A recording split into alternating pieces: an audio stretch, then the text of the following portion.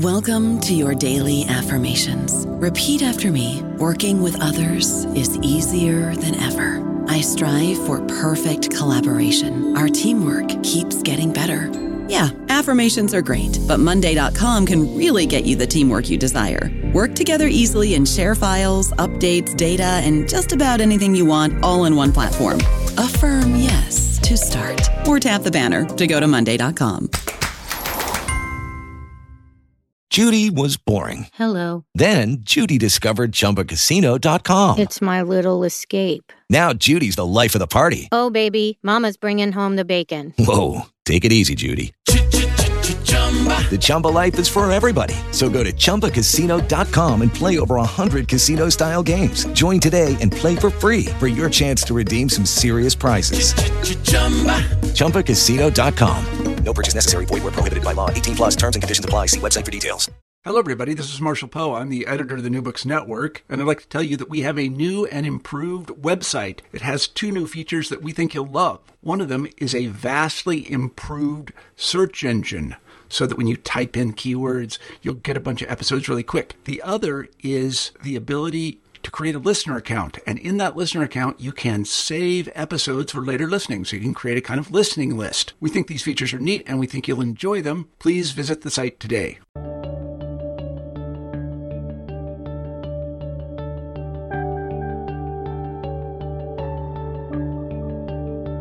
Hello, everyone. This is Ryan Tripp. I've returned to the New Books Network, the History Channel. I'm here today with Associate Professor Christy Clark-Pujara. She is the Associate Professor of History in the Department of Afro-American Studies at the University of Wisconsin-Madison.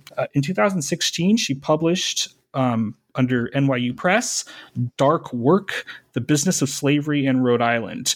The paperback was actually released last year, and it will be the topic of our discussion today. Welcome, Professor, to the show. Thank you for having me. So before we dive in, can you tell us a little bit about the striking cover, the Slater Mill and the Newport map that you selected, or helped select for the cover?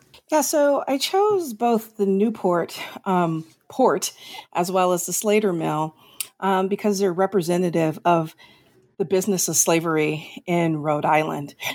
Slave ships left out of Newport and slave-picked cotton came into the Slater Mill. And I wanted the cover to either inform or remind people that the North was deeply invested in slavery, because many people tend to think of American slavery as a Southern institution. So what prompted you to study the business of slavery in Rhode Island? How do you define the business of slavery in your book? So I went to graduate school to be a labor historian. My father was in a union and he was not literate, but he had had union jobs his entire life. And I knew that the union had afforded us a lifestyle that even allowed me to go to college.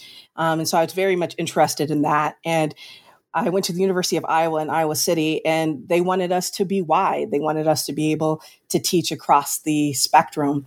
And so I took U.S. history of slavery because I needed to be a little bit wider in what I was studying. And I read Joanne Pope Mellish's Disowning Slavery, which is about how Northerners forgot their history of slaveholding. And I was just entranced. And in that class for my research paper, I decided to do Northern slavery, which I knew nothing about. I associated American slavery with the American South. And so through that research paper, I was reading everything I could on Northern slavery. And I realized that that's what I wanted to do, that that's something that was of incredible interest to me. And so I began looking for a possible topic. And 2 things stood out to me about Rhode Island. One was that Rhode Islanders dominated the North American trade in slaves.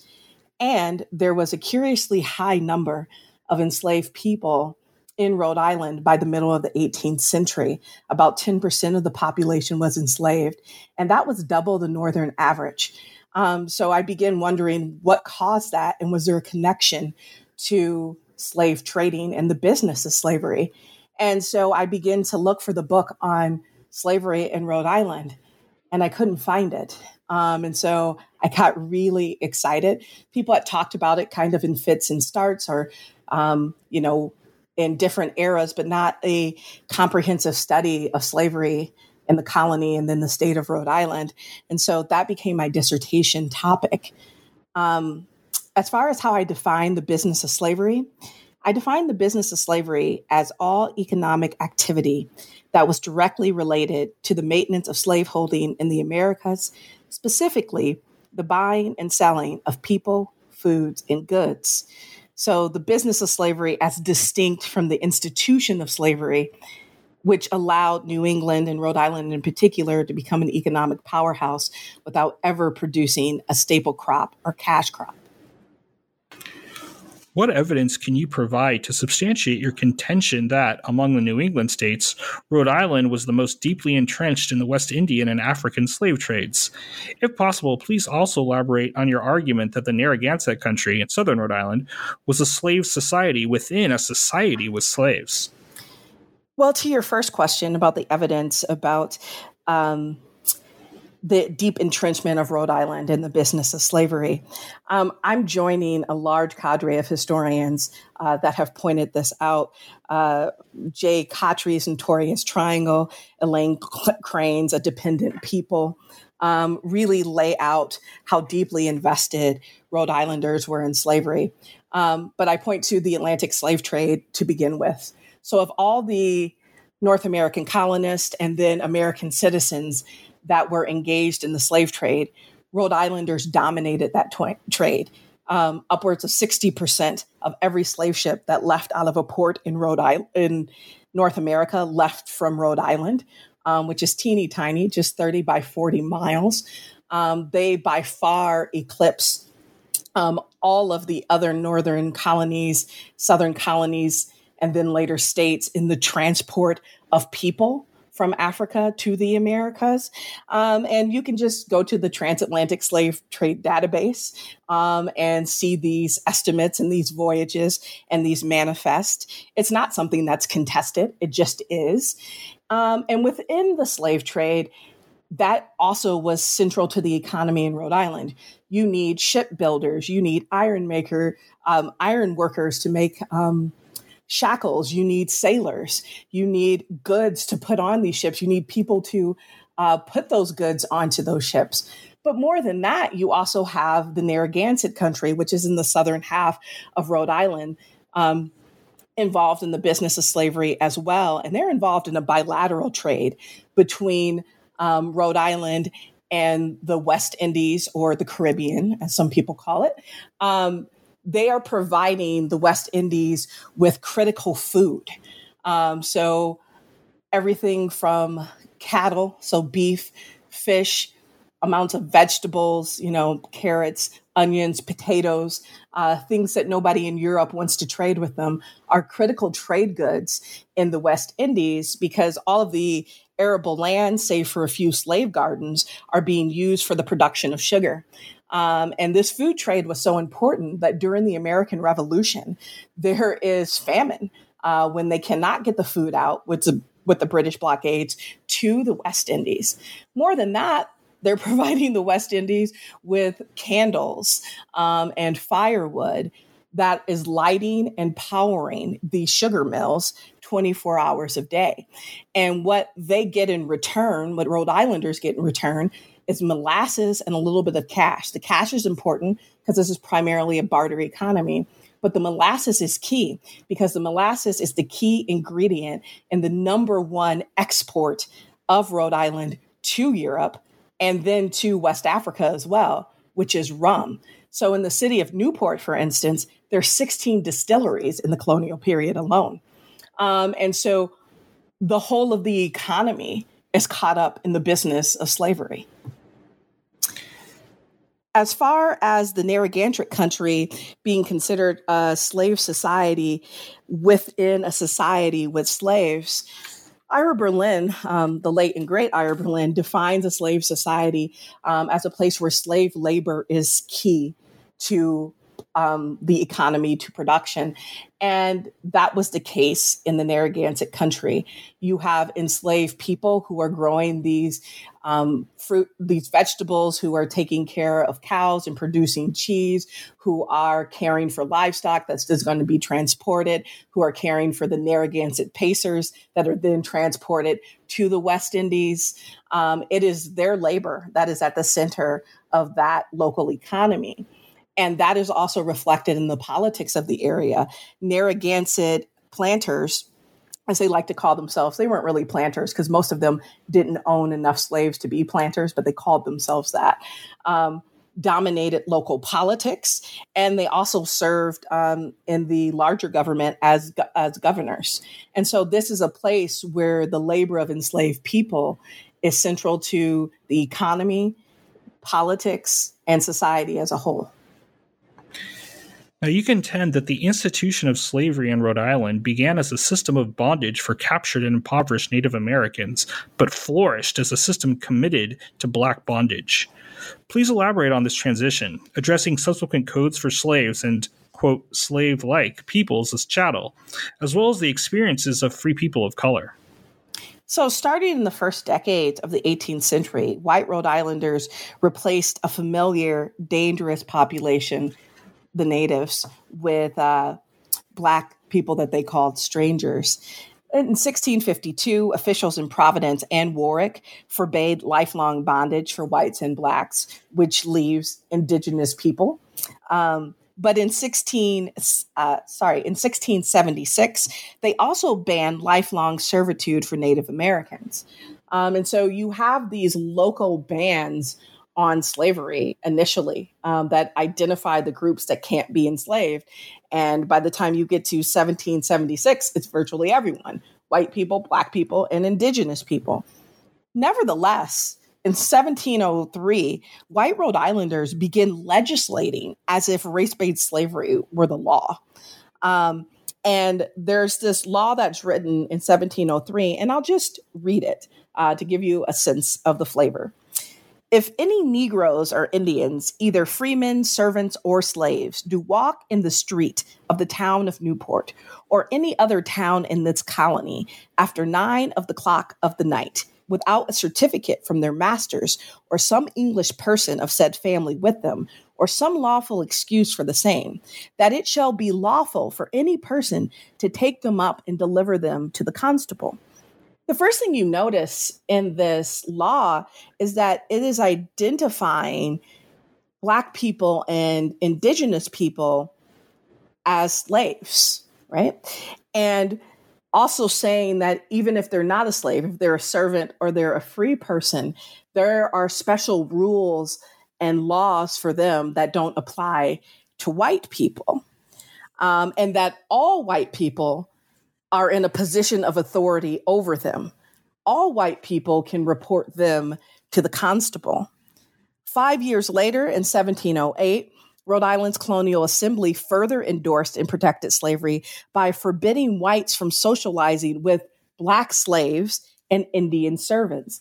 And Black slaves and Indian servants are direct quotes from that law. And because a collective body, the Rhode Island General Assembly, passes both the 1703 law and the 1708 law, it supersedes any local bans against slavery. And they are clearly identifying a race-based institution. And then after that, you get a series of laws just legislating about what enslaved people can do and what they can't do, whether or not they can board ferries, who they can socialize with, when they can be out. And so Rhode Islanders begin to do what their neighbors were already doing, which is practice race-based slavery. How and why did urban, rural, and maritime geographic patterns of Rhode Island slaveholding fracture slave families and generate varieties of unfree labor? Can you also substantiate your contention that the Narragansett country featured a distinctive Black culture? Okay, so the pattern of slaveholding in the North in general, and in Rhode Island as well, led to families being separated on a regular basis. When most people think about American slavery, they may think about American Southern plantation slavery, where there is a slave quarter, where there are dozens of enslaved people living together. That is not the case in the North. Enslaved people are living in the households of their masters, of their enslavers, and most enslaved people are either in a household by themselves or with one other enslaved person.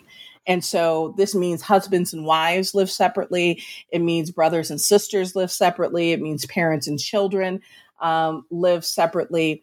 And it's because of the needs of the enslaver class. They're not interested in the labor of an entire family, but in the labor of one or two enslaved people. But that has serious consequences for enslaved people who then can't live as family units.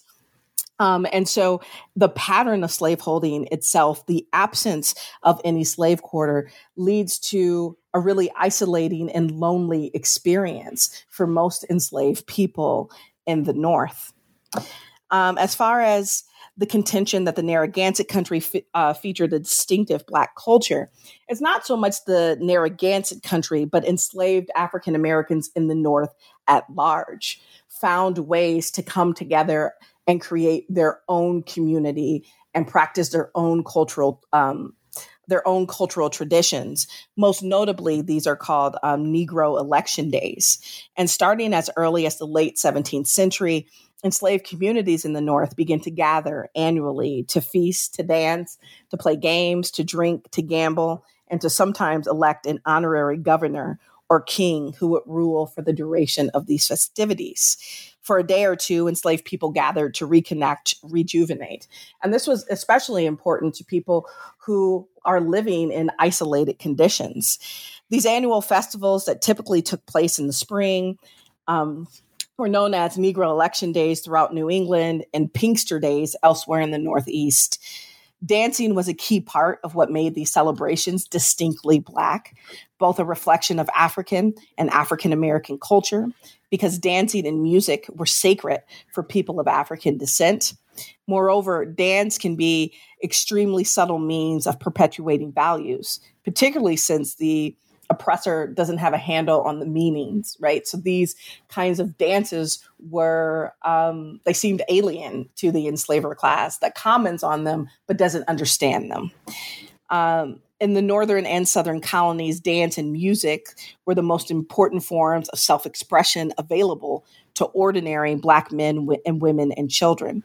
However, these types of festivals were a Northern phenomenon.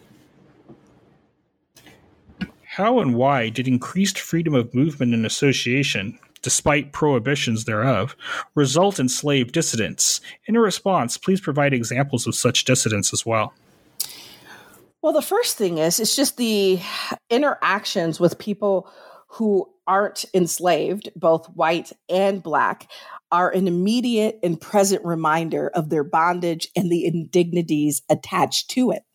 And also, if you have some freedom of movement and association, you know people and you have conversations that are outside the control of your enslaver. You're able to create networks, friendships, and acquaintances that cannot be controlled by your enslaver. You also get a sense of the lay of the land, where what is, what times of day places are crowded or not crowded. So part of it is just practical. And so you get, if you look at runaway ads, it becomes really clear that those people that are most likely to run away are often the people that are the best positioned to do so. They're somebody who works in the trades, who has been rented out by their enslaver to someone else and knows the city and has a skill that they can receive ready cash for. So you take someone like Quam, an enslaved man in 1770, who did just that. His enslaver places this ad in the Providence Gazette saying that Quam is usually out drinking with friends and acquaintances on Sunday, but he didn't return home this time. And he thinks that his friends have helped him escape and disappear into a different city. Can you trace the rise of the gradual emancipation movement briefly in wartime and peacetime Rhode Island laws and society? from the 1773 Quaker reconceptualization of equality to the 1784 Act for the Gradual Abolition of Slavery for, quote, all children born to slave mothers. For the 1784 Act, if possible, you also address children under 20 years of age versus children over 21 years of age.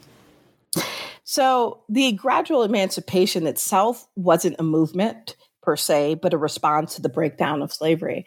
So in Rhode Island, you see the breakdown of slavery begin in that revolutionary period in the early 1770s. Quakers begin to question whether or not you can be a good slaveholder, and they come to the conclusion that you cannot be. And most scholars think that this is also about their reckoning with everyone having an inner light, and that inner light being equal in every person. And if every person has an equal inner light, then no one has the right to own another person. And so Quakers begin to emancipate their slaves in order to cleanse their souls. And of course, they are also dealing with revolutionary rhetoric that is challenging all types of class and status distinctions, saying that people should be judged on their talents and what they can bring to their table, not the position at which they were born into. And so all of these things are colliding. And at the same time, African Americans are too influenced by revolutionary rhetoric, and they are pushing back against the institution of slavery. And they are joining patriot armies and taking advantage of the chaos of war to run away and bargaining with their masters and pushing for their own freedom. And all of this is working together to tear at the fabric of slavery in Rhode Island. And there's just enough room for African Americans to do that in Rhode Island, because what is most important to the economy in the colony and then state as a whole is not the labor of enslaved people, but the business of slavery itself. And during the Revolutionary period, there's such an attack on the trade between Rhode Islanders and the West Indies that people have been economically pushed out of that. And so they're less interested in the labor of enslaved people, but most interested in preserving the economic importance of the business of slavery in that place. And so that's why we see a Gradual Emancipation Act in 1784. Not surprisingly, it's spearheaded by Quakers like Moses Brown, who feel like they need to disassociate from slavery to cleanse their souls. But there also are non-Quakers who just cannot jive slaveholding with the new revolutionary rhetoric, with the new republic. And there's enough of them to pass a gradual emancipation law.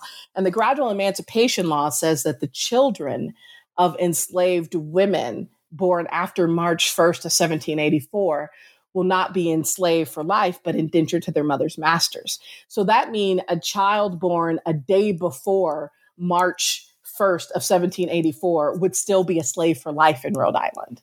And children born after that date are going to be bound labor to their mother's enslaver until they reach their majority. Duly noted.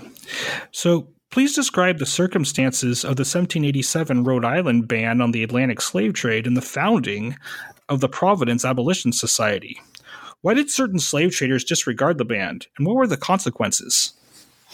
The authors of the 1787 slave trade ban explicitly connected slave trading and slaveholding and insisted that emancipation would only be complete by bringing the slave trade as a whole to an end.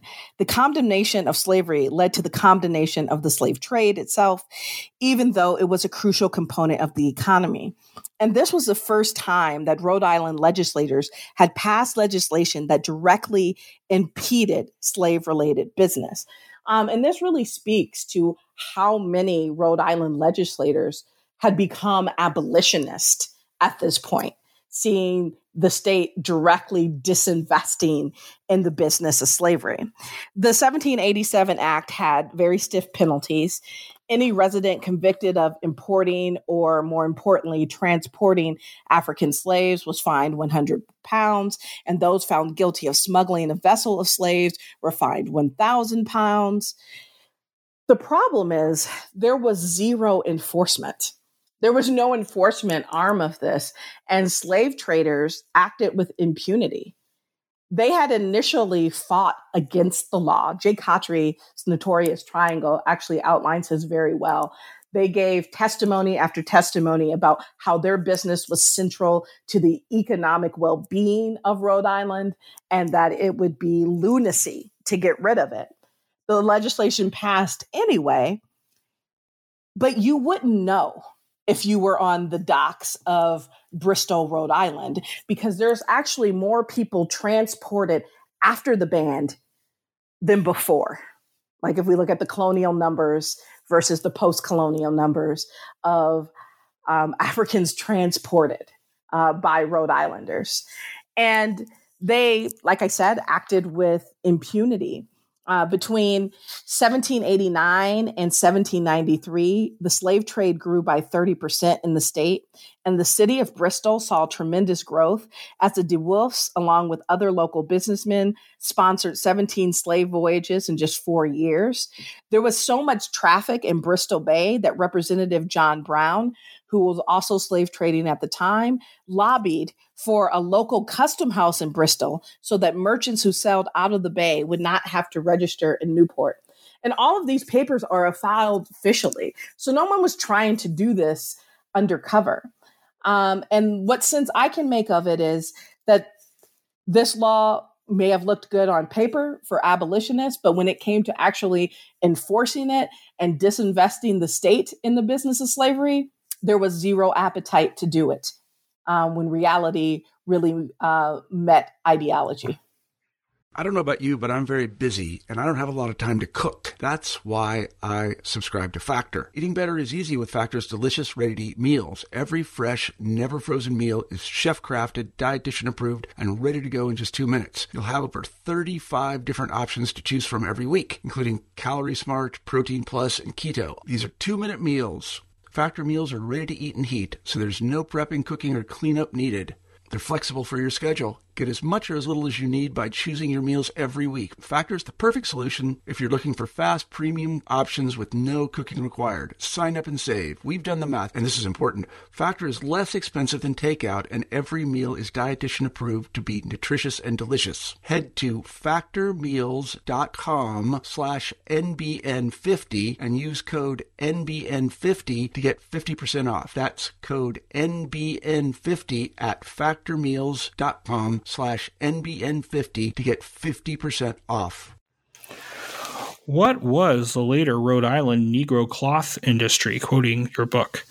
And how did manufacturers and distributors such as the Hazards reconcile this industry with anti-slavery sentiments? So in the antebellum era, Rhode Islanders remained heavily invested in the business of slavery, and they do so through the textile industry.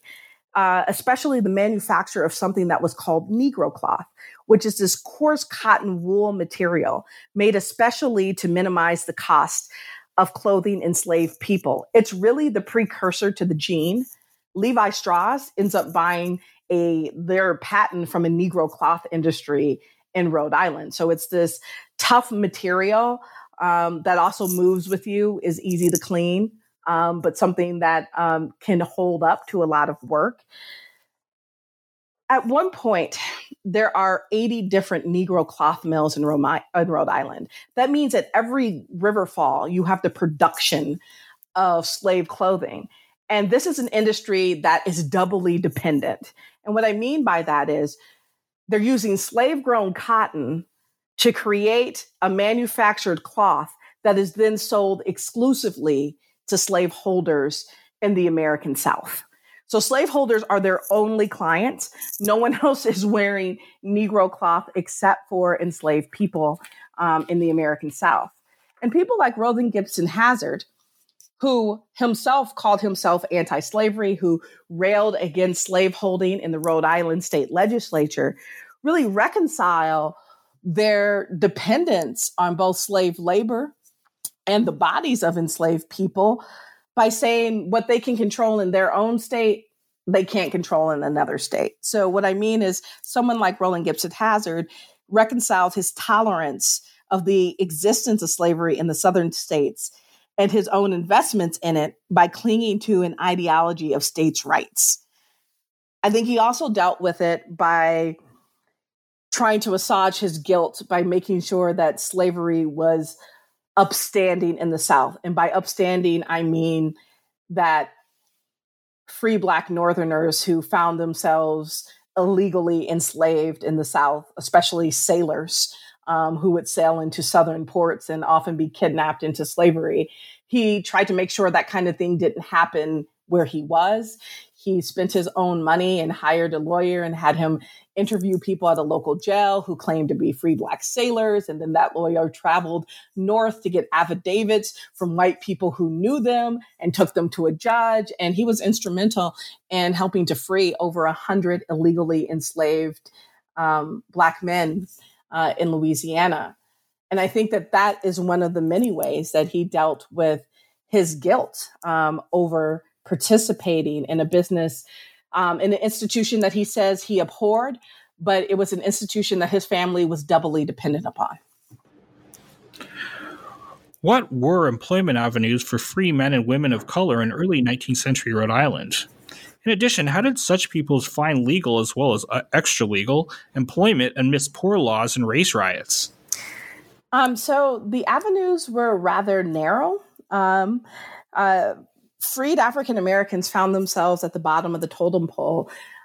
Many of them were doing labor they had done in slavery, except for the trades. So free Black men are pushed out of the trades and confined almost solely to day labor, what was called unskilled labor at the time, but definitely had skilled. So they were porters, they were grooms, they were handymen, they were ditch diggers, servants, wagon team drivers, painters, cooks, stevedores. According to the 1825 Providence City Directory, 60% of free Black men were classified just as laborers. You have very few Black people in the professions. There wasn't a large enough Black population to sustain professions like doctors and lawyers and that kind of thing. And you also have a significant number of Black men working as sailors. They found a niche in the sailing industries, whether it be merchant ships or whaling ships, where there was a demand for labor. As far as Black women, they're doing much of the same work they had done in slavery. They're cleaning, they're washing, they're weaving, they're sewing, they're doing childcare, paper making, soap making. Where you don't find Black people, which is actually surprising if you really stop and think about it, is in the Negro cloth factories. They are shut out of factories almost entirely, even though an entry-level factory operative would not have to possess any particular skill. They would be taught that on the job. But factories were seen as spaces for white work and not Black work. And so Black people found themselves in a very limited employment opportunity. As far as extra legal, many people did things like, sell without licenses, run boarding houses or informal bars, that kind of thing. And as far as the poor laws went, they violated them. The poor law said that you weren't supposed to live in a place you hadn't been born or bound. But the economy in Newport really had bottomed out after the Revolutionary period and took decades to recover. And so many Black folks move to Providence, even though they're not necessarily supposed to. And when they get caught and kicked out of Providence, they just come back anyway. Please briefly discuss the uplift ideology, as well as the Black nationalism of African American mutual aid societies and churches in 19th century Rhode Island. In your response, if you can, please also address gender and class dynamics, internal debates over African colonization, and the educational goals of, as well as internal tensions within, those benevolent societies. So Black Rhode Islanders, like their counterparts throughout the North, were increasingly committed to uplift ideology. Uplift ideology was the belief that Blacks could obtain social and political equality through education or good behavior, similar to respectability politics now. They believed that individual self-improvement would help undermine racism. Many advocates of uplift ideology also shunned public displays of their African identity. They characterized such displays as common or unpatriotic and believed Blacks should demonstrate their patriotism and worthiness for full inclusion in American society by living frugal and virtuous lives.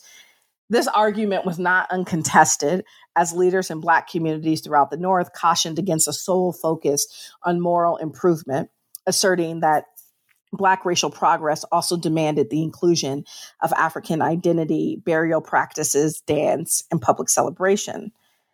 Black Rhode Islanders came together to build institutions and to fight for their rights as free people. They established several mutual aid societies, most notably the Free African Union Society in 1780, which was the first of its kind in the country, the African Benevolent Society in 1807, the Free Female African Benevolent Society in 1808, and the African Union Meeting House in 1819, to name a few. These mutual aid societies were of special value to developing communities because they help create and institutionalize different roles, relationships, and values and ways of thinking and living outside the institution of slavery. You know, these are places where Black people could be leaders. They also served a really practical purpose. So people paid small dues to be part of these societies. So if you lost your job, you could go to the society for food or rent money. If you were a member of the society, you also could expect to be buried by that society, and your widow could receive some payments if she found herself in financial strife. These organizations also provide some of the first educational opportunities for African Americans in the region. And so they were multifaceted and really important.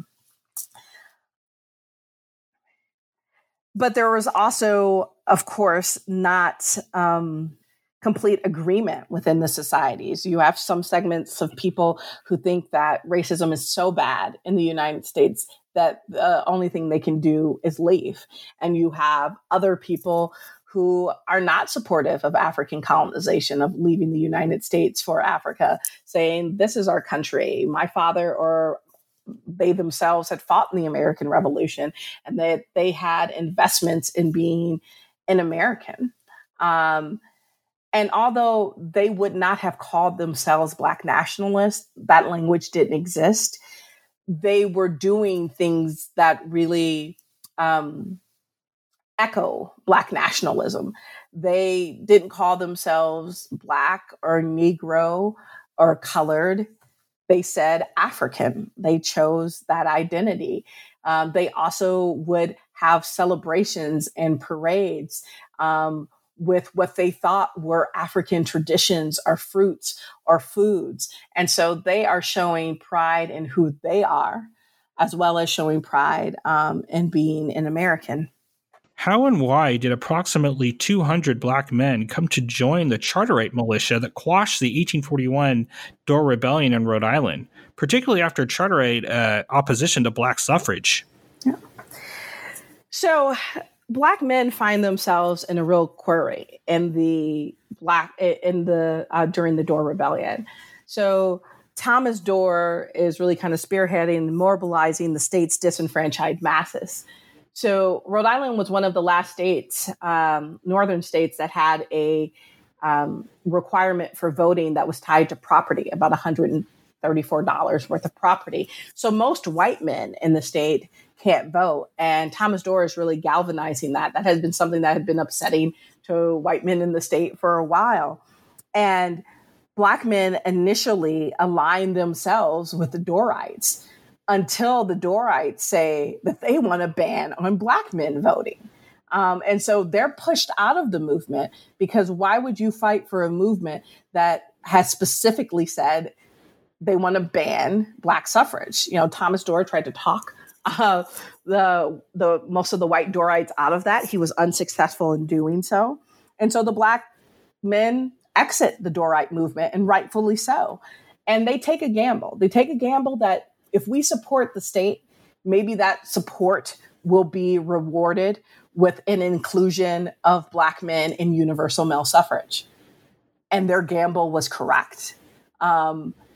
When the state revises its requirements for voting, they lift the ban on Black men voting, as well as in 1842. So this happens in 1842. They lift the ban on Black men voting, and Rhode Island becomes a state of universal male suffrage, regardless of race.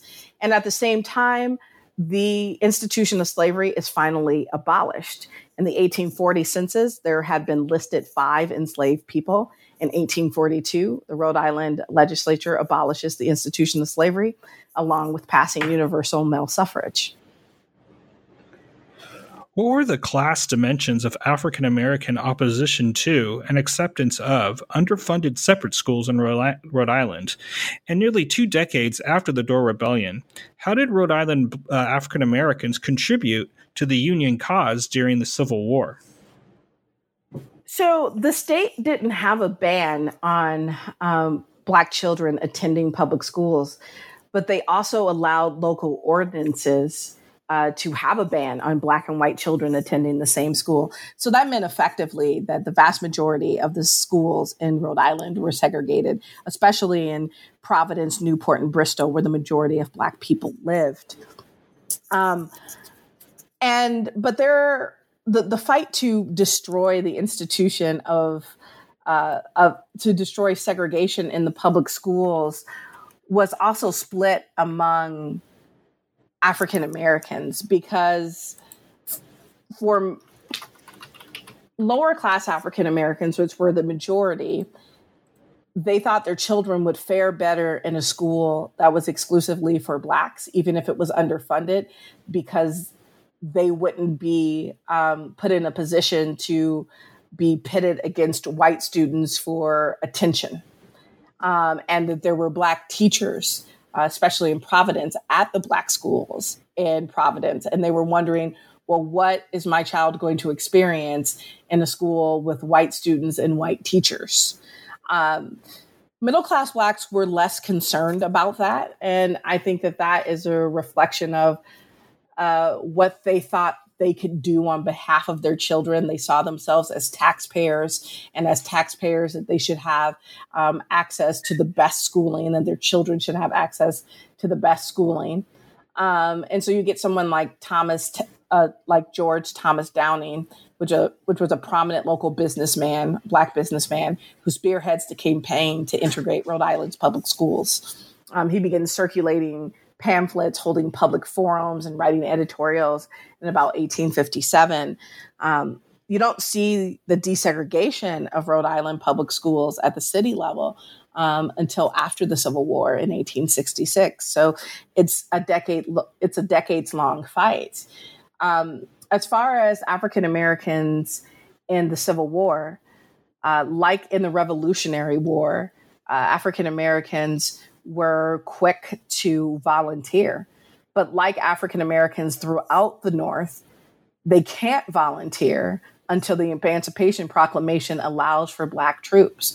But once the Emancipation Proclamation is signed, there is a regiment from Rhode Island, and that regiment, like Black troops throughout the country, not only are fighting a war, they're also fighting for equality within the U.S. Army in terms of pay and treatment and who their officers are. And so something interesting about the Black regiment that comes out of Rhode Island is that one of the regiments has its own newspaper, their own self-published newspaper that they call Black Warriors. And it's a paper that is really asserting that they are not dependent or servile, that they have come to fight to destroy the institution of slavery. And that is first and foremost for them. Why are memorials to Rhode Island enslaved peoples, from the 1903 Bicknell Memorial to the 2012-14 Slavery Memorial at Brown University, mostly additive rather than fully incorporative? Well, the text of the Brown Memorial limits Rhode Islanders' participation in slavery to the slave trade and does not mention the commonality of slaveholding or the legacies of that practice. These omissions are particularly troubling considering the report of the Committee on Slavery and Justice that made clear that slave labor, as well as the slave trade, was instrumental in the building of the institution. And so it focuses almost solely on slave trading, as if the whole of the economy wasn't focused on the business of slavery, that it wasn't just about the slave trade. It was about the West Indian bilateral trade. It was about the Negro cloth industry and all the subsidiary industries that were sustained by the business of slavery. The memorial at Brown recognizes that free and enslaved Black people contributed to the building of the university and that some of the founding benefactors were involved in the slave trade. What it does not express is that without slave holding and the Atlantic and West Indian slave trades, Brown and other Ivy League institutions would not exist in their current form, would not be as wealthy as they were, as dominant as they were. As historian Craig Wilder has recently argued, the academy never stood apart from American slavery. In fact, it stood beside it, right? And so that understanding that all of the wealth that was invested in a place like Brown was deeply invested in the business of slavery. So I have actually one final question for you. What's going on for you next? Are you working on any new projects, going on vacation? What's going on with you next? Well, I am working on a book about Black people and what becomes the state of Wisconsin from the French colonial period in the 1720s through the American Civil War. So again, looking at a small group of Black people in a place where people don't tend to think about Black people being, and trying to see how they negotiated their lives. I'm very much interested in understanding how Black people were able to survive and create community in places where they were few. Well, thank you for being on the show today, Professor. We hope you remember the New Books Network for that particular project. I absolutely will. And thank you for your very thoughtful questions. So the book is Dark Work, The Business of Slavery in Rhode Island, out now by NYU Press. On behalf of Professor Clark Pujara, the New Books Network's History Channel, this is Ryan Tripp signing off. Please tune in next time.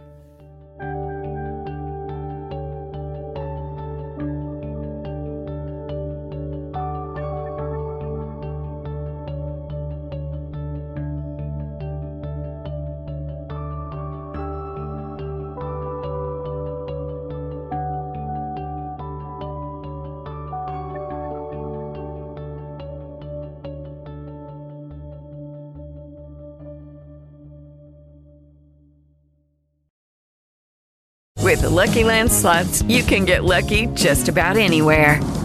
This is your captain speaking. We've got clear runway and the weather's fine, but we're just going to circle up here a while and get lucky. No, nothing like that. It's just these cash prizes add up quick. So I suggest you sit back, keep your tray table upright, and start getting lucky. Play for free at LuckyLandSlots.com. Are you feeling lucky? No purchase necessary. Void where prohibited by law. 18+ terms and conditions apply. See website for details.